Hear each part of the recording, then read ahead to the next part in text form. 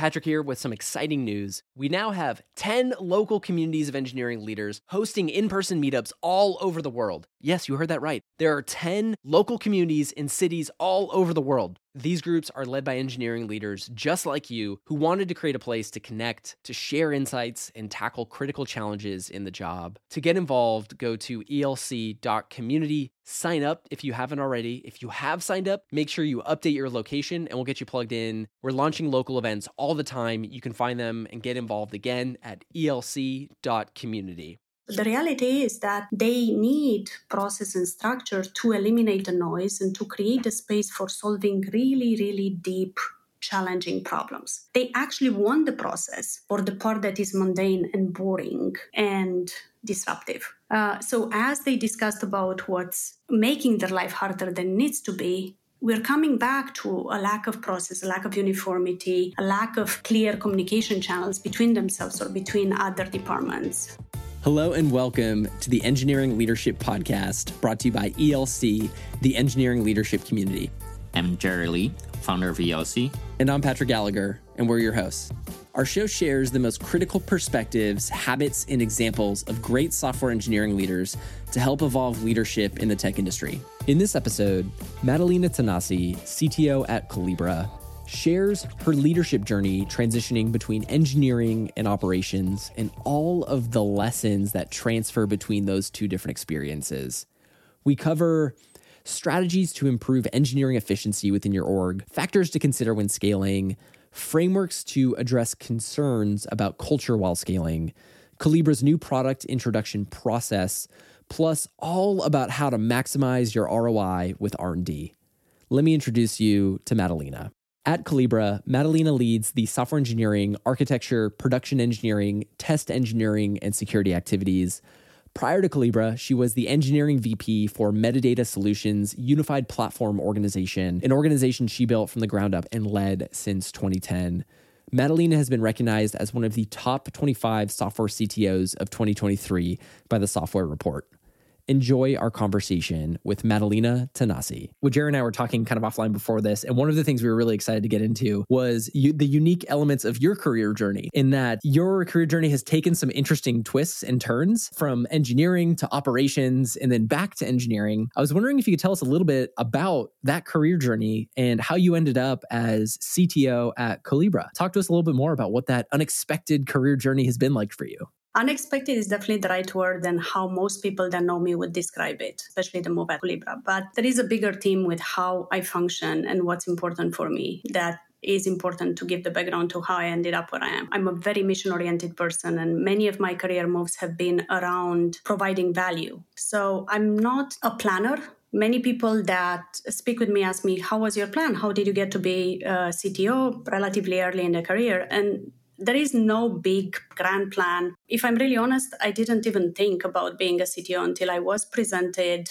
with the opportunity and I had to make a relatively quick decision. Do I want this or not? Most of my changes have been around where the biggest learning opportunity was. And I'm most definitely not a jumper. I spent before Collibra 11 and a half years at a company called Medidata. It's the leading SaaS provider for clinical trials. It's been a life-changing time for me. Beyond the reality of, just waking up every morning knowing that you're going to help cure cancer or Alzheimer or get a vaccine like Moderna approved. That job for me really, really influenced how I function and what's super important. You know that if you make a mistake, literally, you are going to impact people's life. People could die, or in less impactful situations, you could compromise a decade-long clinical trial. So it requires a huge sense of responsibility. And that's for me been very, very important. I started there as an engineer in 2008, working on one of their big replatforming projects. By the end of it, I was VP of engineering for the platform group, which was a pretty large sub-organization in Medidata's engineering. And if you look at my LinkedIn profile, it might look like there was a very, very straight line from engineer to VP of of engineering. But the reality is that there was a lot of zigzagging and changing projects and changing groups and trying and learning and raising the hand to all kind of unexpected opportunities or counterintuitive. So my move to operations at Colibra is not that much out of character, as it was one of the biggest pivots that I've done in my career. In 2019, Medidata was acquired by Dassault Systems. And as it happens in those circumstances, there was a significant change in leadership. That was a moment for me to think, hey, what do I want to do? As I thought about it, I realized that maybe it's time for a change. I realized that for me, it's super important that I'm not typecast as a life sciences person. I'm a software engineer. I want to solve big world problems. This one happened to be one of the many problems that I could solve, but I'm not a pharma person as invested as I am in the mission. I want to work on something that is going to be relevant in 10 years. And I want to be at a company with a good culture. And I also want to make a difference. And when I stumbled upon a Colibra opportunity, it wasn't an engineering opportunity. It was something made up title, Operations and Excellence. Chief Product Officer was looking for someone that could help scale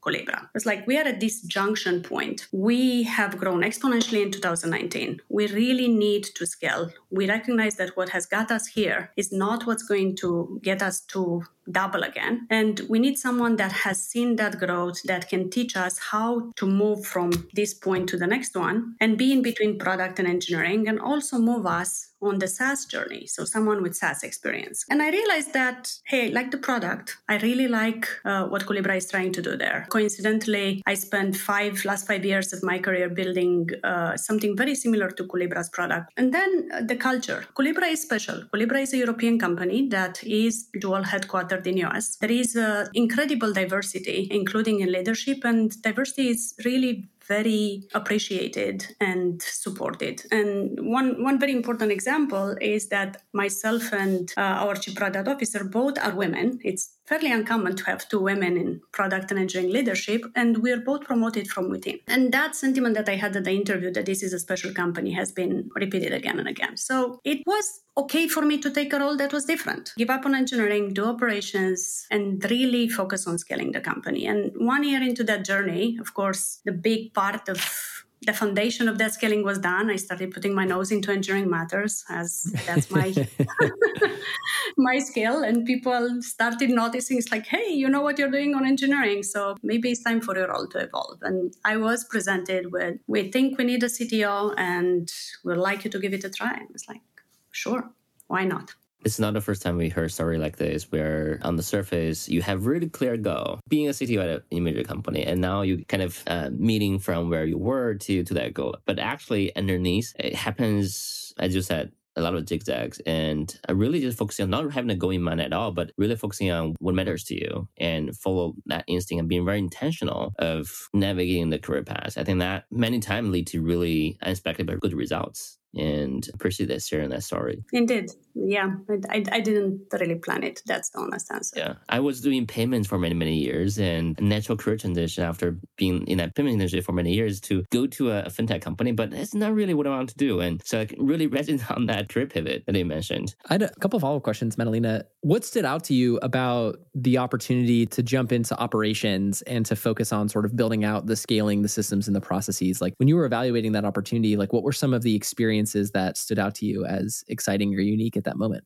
I think it's back to making an impact and helping something that I felt was worthwhile. Colibra at that point was right in between startup and scale-up stage. And I knew that what they are trying to build, what they've built and what they are trying to grow and expand, it's worth it. It's something that everybody needs. It's something that I needed for a long time. And I had to build myself because I didn't know that there was something out there. And I realized, having seen scale up several times in my career, that what has got them successful, what has got them to that point, is very different than what they need to go to the next level and truly become the leader in the market. And I knew what that is, and I wanted to help. And it didn't really matter to me that I'm going to help by leading engineering and helping with the technology part. Honestly, at that point, they needed more help with setting up the operations, setting up the process, really going from pirate to Navy, really having that uniformity and discipline that is needed to double or triple every year. Along that note, I think it'd be really interesting to explore some of the perspectives and lessons you learned from that experience of helping Calibra scale up. How do you approach setting up product and engineering teams for scale and advancing the company mission to double or triple or get to that next level? Are there certain perspectives that you leaned on or any mechanics or tactics that were really powerful for you in that experience? I would say that every transformation is different. And having done a few of them, there are a few dimensions that I like to consider before embarking on a project. Each one it's a big project. It's a multi-year project, and you need to be sure that you want to get into it before starting. And I'm thinking about a number of things when I embark on such project. First of all is, what's the stage of the company and what's the stage of the team? Are you speaking about moving from a startup, 20, 30 people to hundreds of people? Are you already at the point where you're past that phase and you're in a scale-up mode? Are you an established company and you're trying to scale a sub-organization or a department? The other dimension that is super important before you start is, do you have the right people? And the right people vary depending on what's that stage and where you are and where you want to go. You need people that are capable of keeping the lights on and really understand this phase, but also that have a very good understanding where we are going and ideally some experience on how the end state looks like. And no transformation can be done alone. You need those champions, those captains to support and drive and lead and jump in when things are going differently than expected. Third, you need executive support, real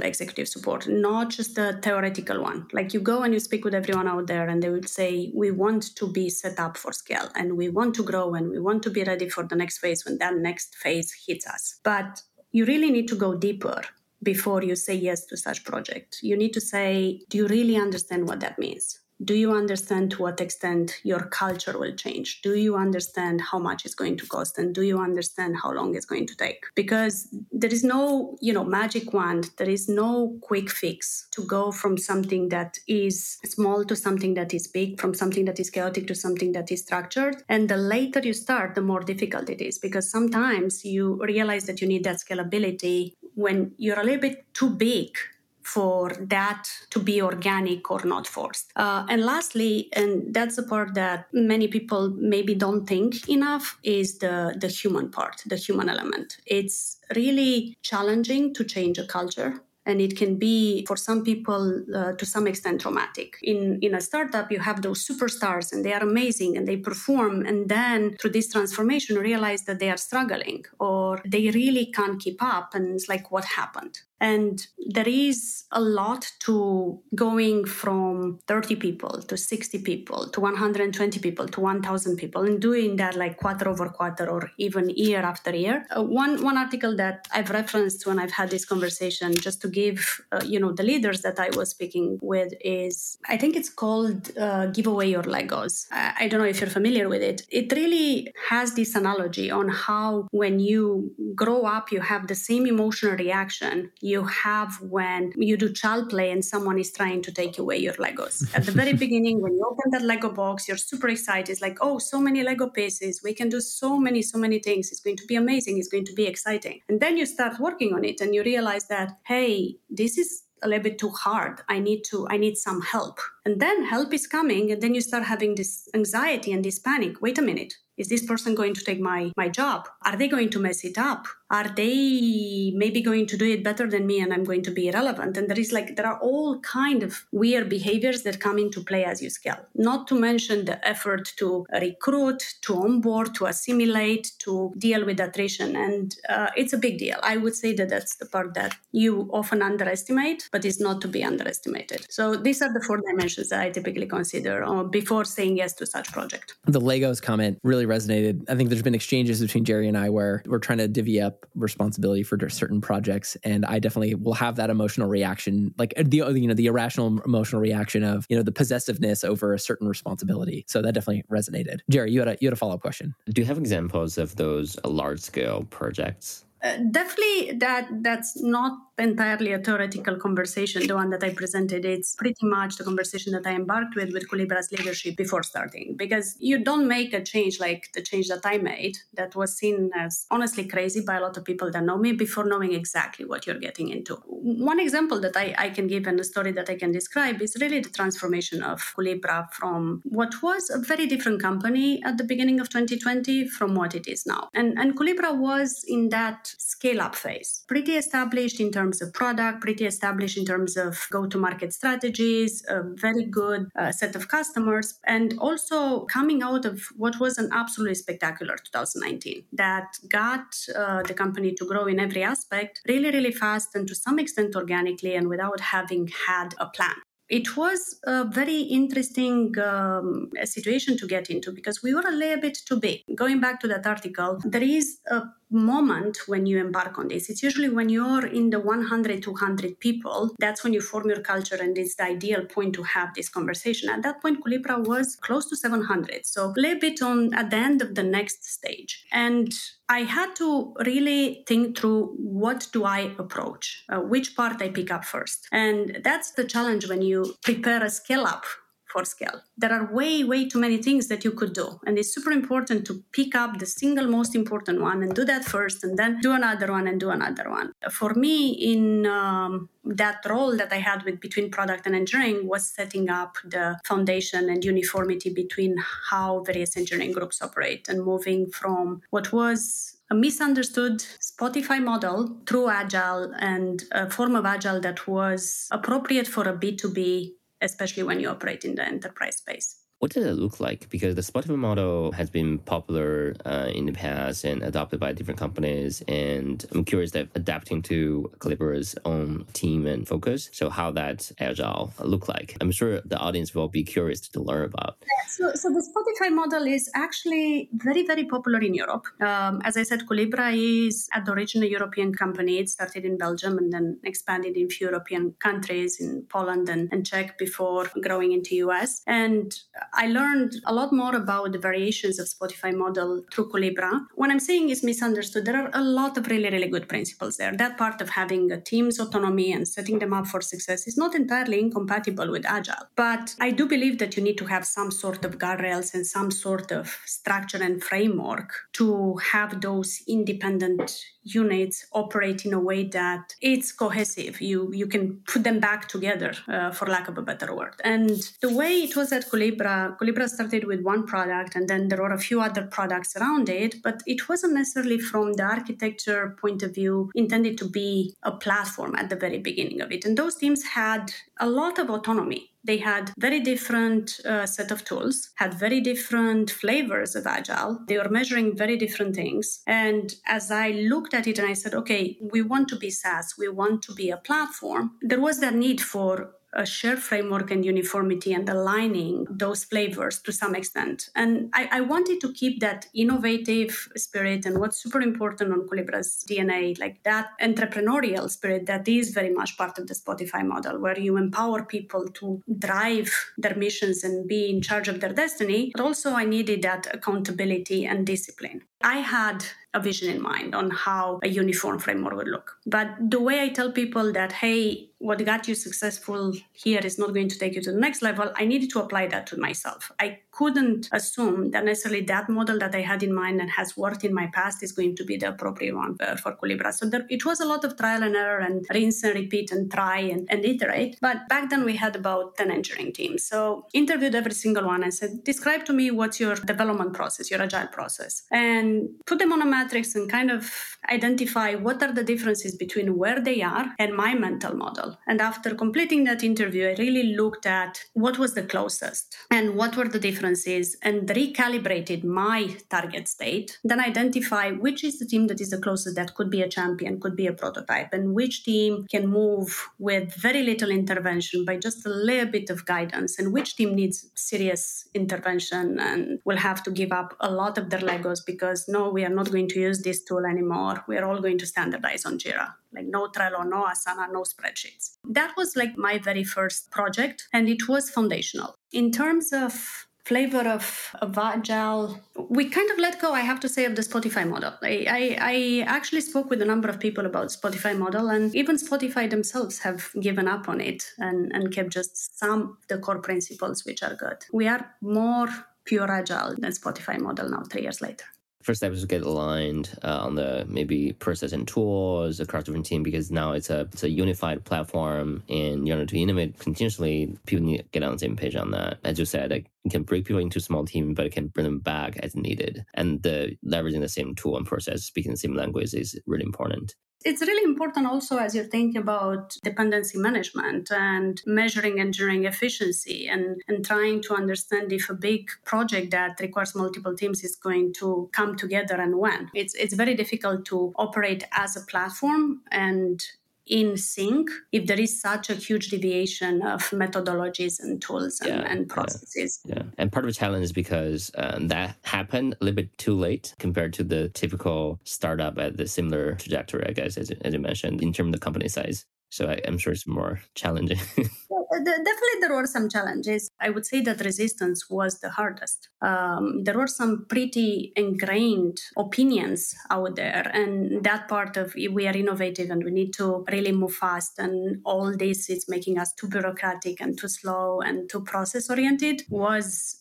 real. But then another one that comes to mind is executive anxiety, for lack of a better word. As much as I try to prepare everyone that, hey, this is going to be a long journey, it's going to be in waves, come and go, and sometimes you feel good about it, sometimes you feel bad about it, we weren't prepared. So there was a lot of, hey, we're moving too fast, because people had anxiety and they're complaining and they're saying, like, we really can't keep up with all this change. But then it was like, wait, are we there yet? How long is it going to take? So that was another interesting challenge. The last one that I think it was made worse by the pandemic, the fact that we were, for my first year and a half at Colibra, fully remote, is really communication. Colibra was very, very in person before the pandemic, and it was this complete change to virtual, and not a lot of the processes and tools and communication channels were set up for at-scale communication, especially of pretty significant changes. So I had to constantly iterate on what's the right way to communicate, which channel is going to work. Some people are using Slack, some people are using emails, some people like to be communicated in person. It was another pretty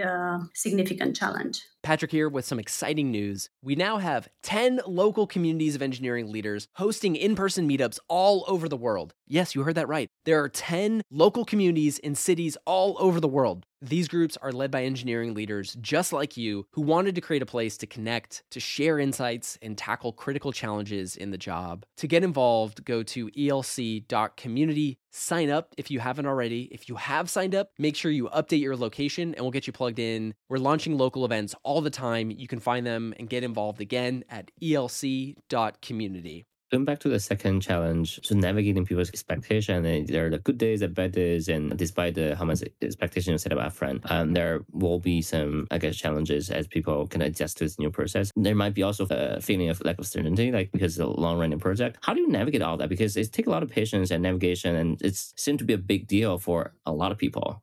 When I put up my mind to something, I am relentless. I have my days when it feels like, okay, this is really, really hard. I might give up, but I am fundamentally relentless and I'm extremely resilient. And especially when I think that it's the right thing and it's worthwhile. And especially when I have the support that I need. Yes, it takes patience. It takes a lot of explaining. The most extreme thing that I did was very, very deep listening session that I did in the summer of 2021. It was right after moving from my operations role into the CTO role. And I realized that there are all these people, the engineers, who knew me from the operations angle, but didn't know me as a technologist, as an engineering leader. And suddenly they all had to report to this person that honestly, they probably resented because I was coming with the process and I was saying, you're going to do this. And I was the process person. And suddenly it's like you're reporting into the process person. And I realized that it's super important for them to know me as a technologist. I went to Europe for a few months. And I was remote, but I was in Europe, so I was on the same time zone. And I scheduled with every single team a listening session. And it was to some extent scripted. I was asking, what's working? What's your mission? Do you understand your mission as a team? What's working? What's easy? And what's more difficult than it needs to be? And this was just a conversation starter. And I prepared before every meeting. I knew every single person in that meeting. I knew who they are. I knew as much as I could find out about their history. I knew their names. I knew how long they've been at the company. And I did that for 2 months. Every day I would have like 4 hours of meetings. And I met every single team. And by the end of it, they knew me and I knew them. And they trusted me. And I knew that I'm going to listen when they are going to say something and not just going to be like cracked down and suddenly from what they perceived as this highly innovative independent company is going to be all process. I also had that reputation of coming from a highly regulated industry. So as you can imagine, there was like a lot of anxiety on how that's going to look.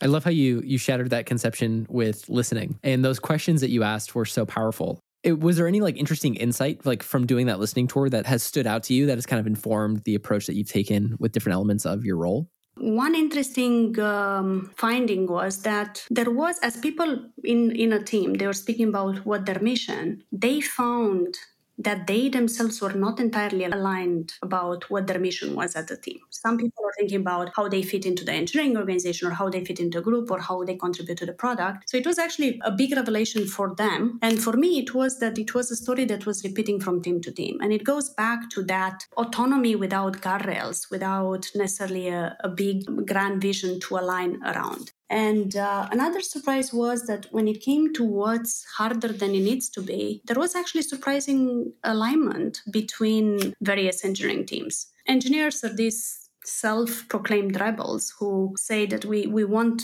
nothing in our way, we want to be in our room, desk, whatever, and innovate and be left alone, and we can't be bothered with process. But the reality is that they need process and structure to eliminate the noise and to create a space for solving really, really deep, challenging problems. They actually want the process for the part that is mundane and boring and disruptive. So as they discussed about what's making their life harder than it needs to be, we're coming back to a lack of process, a lack of uniformity, a lack of clear communication channels between themselves or between other departments. So those were two interesting findings from that listening session, yeah. Those are great. I have one more follow-up question. And this is more when you were talking about, through some of the changes that were implemented to help with scaling up. One of the common things that can oftentimes come up is like, well, we want to preserve our culture. And I thought that you had a really interesting way in which you talked about preserving culture with your teams. And so I was wondering if you could talk a little bit about your advice for when an organization is scaling and there's inherent change with that scaling. Like, how did you talk about or address like that consideration around culture? That's a great question. And I think it's a very important conversation to have early on when you embark on this kind of project with the leadership team and secure alignment, because there is this idea that we are going to grow and we are going to transform, but we are going to keep our culture and we are going to keep our DNA. The reality is that there is going to be a change and it's going to be an impactful change. And you can't just have a blanket statement that I'm going to keep my culture and my DNA. You need to go a little bit deeper and figure out which parts of your culture are the ones that make up your DNA that you really, really want to protect. And which parts of your culture you actually don't want to keep and you should be very intentional about changing. And in Colibra's case, there was that really, really innovative and entrepreneurial and driven part of the culture and very customer-centric part of the culture that we wanted to protect and needed to work very intentionally around. But then there was that part of accepting some structure and accepting some discipline and being accountable to each other and being accountable to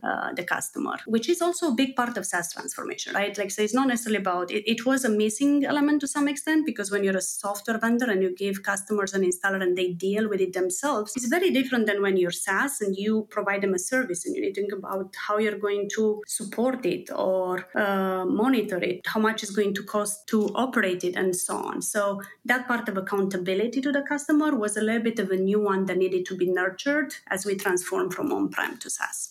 Madalina, one of the things that's on the top of a lot of folks' mind right now with just kind of the global economic environment that we've been operating in, there's been a lot of different changes that folks have had to make, pivots to strategy, headcount, teams, reorganizations, and things like that. And so engineering efficiency is definitely on the top of mind of a lot of folks. But I think there's also some ways that people have approached that is by, doubling down and focusing on like core feature sets. But I think there's also still this desire to want to continue to invest in R&D and new products and new features and exploratory projects, but in a more efficient way. And so I was wondering if you could share, what are you thinking about? Like, what are some of your perspectives right now or strategies when you're thinking about getting the most out of your R&D budget or approaching engineering in an efficient way? What's going through your mind? What are some perspectives that you have there? My main perspective here is that measuring engineering efficiency and productivity is notoriously hard. And there are all kinds of tools out there that are trying to solve this problem and get you to have a better insight into how efficient your engineering organization is. And,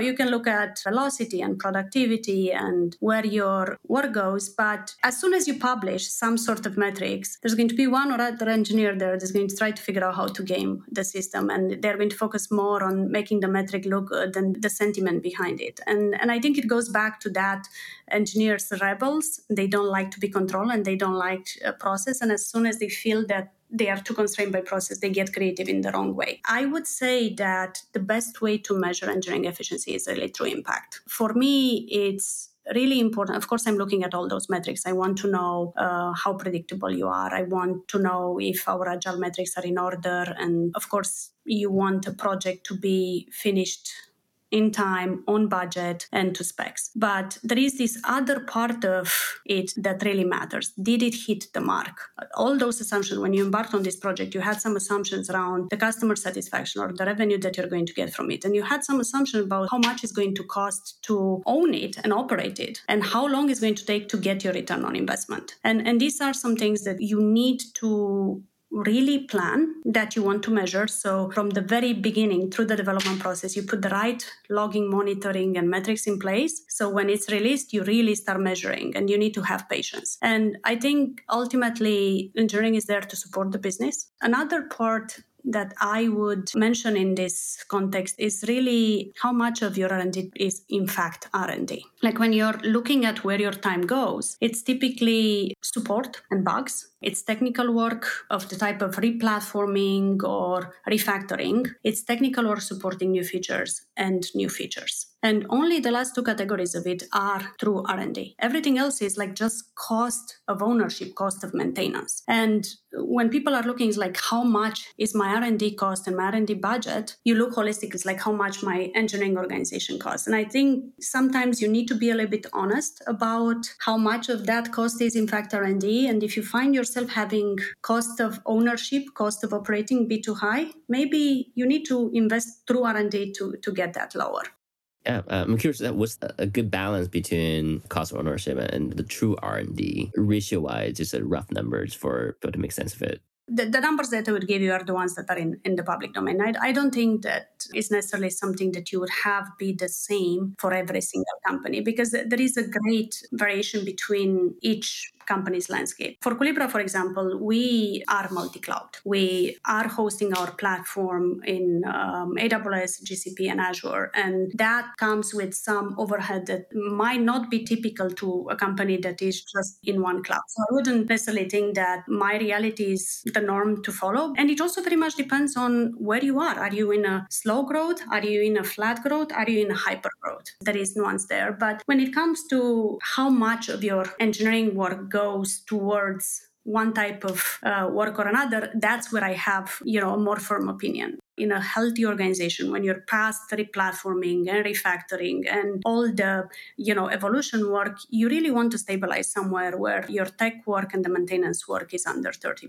That's what I've seen be common in a healthy organization. Now, of course, there are like moments when you're embarking into a pretty big refactoring or tech effort where you're going to be in a different balance. But what I'm striving to be is like really under 30%. One element I wanted to ask you about specifically was Collibra's new product introduction process. Can you tell us a little bit more about what that is and how that impacts kind of the R&D space? So that's actually a very interesting process. And I coincidentally had a conversation on this one with some folks recently. It's not really common to have an NPI process for a company of our size. It's typically something that you see when you're past 1 billion in ARR, because that's when you really need to be a lot more structured and you have verticalization and different business challenges. We are very data-driven at Collibra, and we have the tools to really make being data-driven easier. New product introduction, it's really a process that allows us to iterate quickly and fail fast on all kind of ideas. And it was the middle ground between that entrepreneurial mindset where you had all kind of ideas come really quickly and get implemented and get put in production. And then you figure out after if someone will want it or is willing to pay for it, to have that a little bit early. So you iterate, you come up with a recommendation, you build a business case, there is a little bit of market research. And when you actually have a plan, who wants it, how much you're going to charge for it, how much is going to cost, what's the effort, that's when you start working on it. And then there are all kind of gates through the process to ensure that, you have an enablement plan, that you've thought about security, that you've thought about various aspects that are specific to SaaS, that when it's done, you have a rollout plan and you plan hypercare and whatnot. It's really very sophisticated for a company of our size and something that we're very proud of, and has definitely helped with a lot when it comes to discipline, but also when it comes to being efficient and investing in areas that we know are going to pay off. What questions in that process have you found to be most helpful for your teams as they're going through like the MPI process? Like, are there certain parts of that framework that have helped them think through problems more efficiently? There are two types of questions that we weren't asking enough before introducing the NPI process. One was, is this idea truly our customer base? And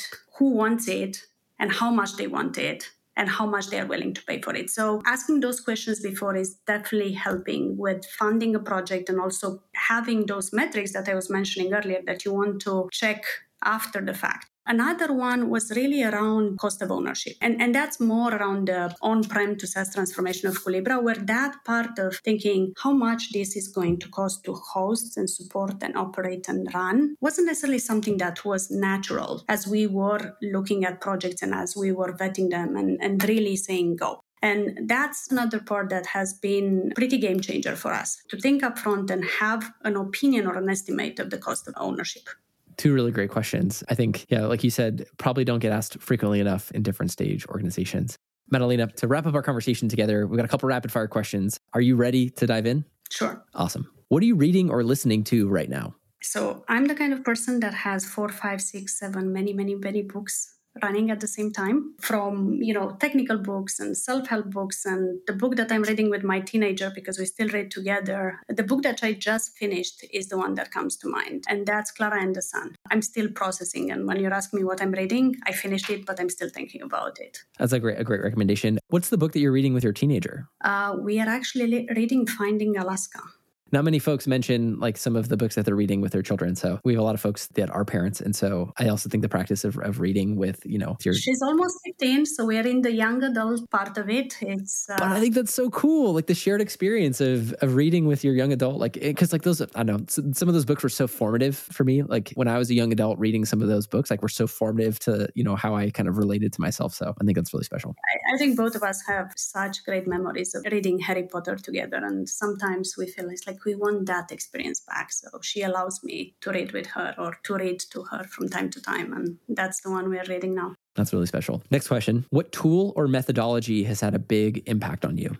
This is going to be really, really boring, but I would say Agile. I'm going to date myself here a bit, but when I started doing engineering, we were all waterfall and it was all monolith. And it's a little bit of chicken and the egg. I'm not sure if Agile and service-oriented architecture is what changed me and maybe made me who I am, or I'm so supportive of that because that's how I naturally operate. But I would say that Agile, like moving from waterfall to Agile and moving from monolithic architecture to service-oriented architecture has been the most transformative for me personally. That's great. What's a trend that you're seeing or following that's been interesting or hasn't hit the mainstream yet? So it's very, very related to Colibra's business and data intelligence business. And that's something that I'm keeping a close eye on. I don't know if you're familiar with data mesh. When you're thinking about understanding data and cataloging and managing data, there's been a lot over the last few decades, from data warehouses to data lakes. And the latest trend that is really picking up, and I think is where the industry is going and where we'll end up, is data mesh. And this idea that you want to empower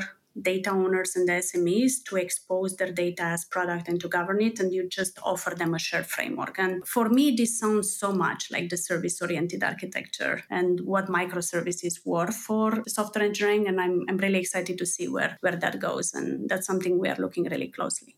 Another trend that I think is going to be super important for all of us is AI governance. AI is becoming such a big part of our lives in all kinds of places. And there is this reality that the underlying data for all those models makes a huge difference in how AI responds or interacts. And sometimes you could have unexpected results if you're not really clear about data origin or data quality. And that's another trend that it's starting to pick up that I'm keeping an eye on. Really, really exciting. We had a conversation with somebody earlier this week talking about AI as it relates to patents. And so it seems to be kind of like a really converging trend across a lot of different areas and how important that is. So been a lot in the AI in the last few months. So not surprising.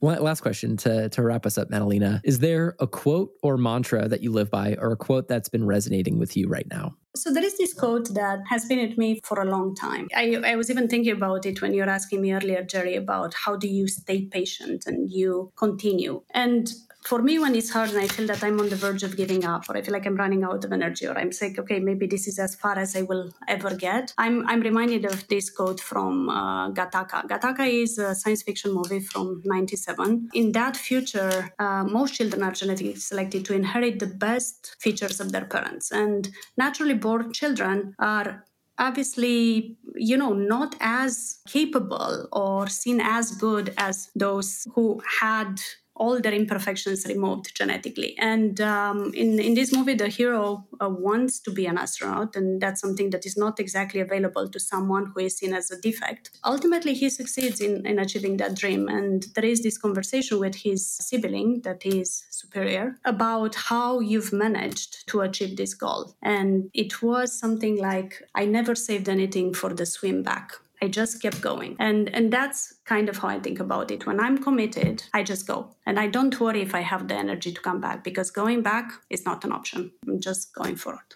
That's a really powerful quote. I have seen Gattaca, and I vividly remember that scene that you are referencing. Two of them are swimming, and the superior one is expected to win. Is expected to be the one that goes much, much further than the brother that is seen as weak. And that's not the case. I'm so glad you talk about this, because one curious question I have in my mind, but I don't have time to ask. One thing really unique about you is being relentless, and how that matters, how that reflects in terms of how you were able to navigate from where you were to like navigating a large project at Colibra. So I was curious how that came about. And the code you mentioned and the scene is a very good explanation of what made you relentless.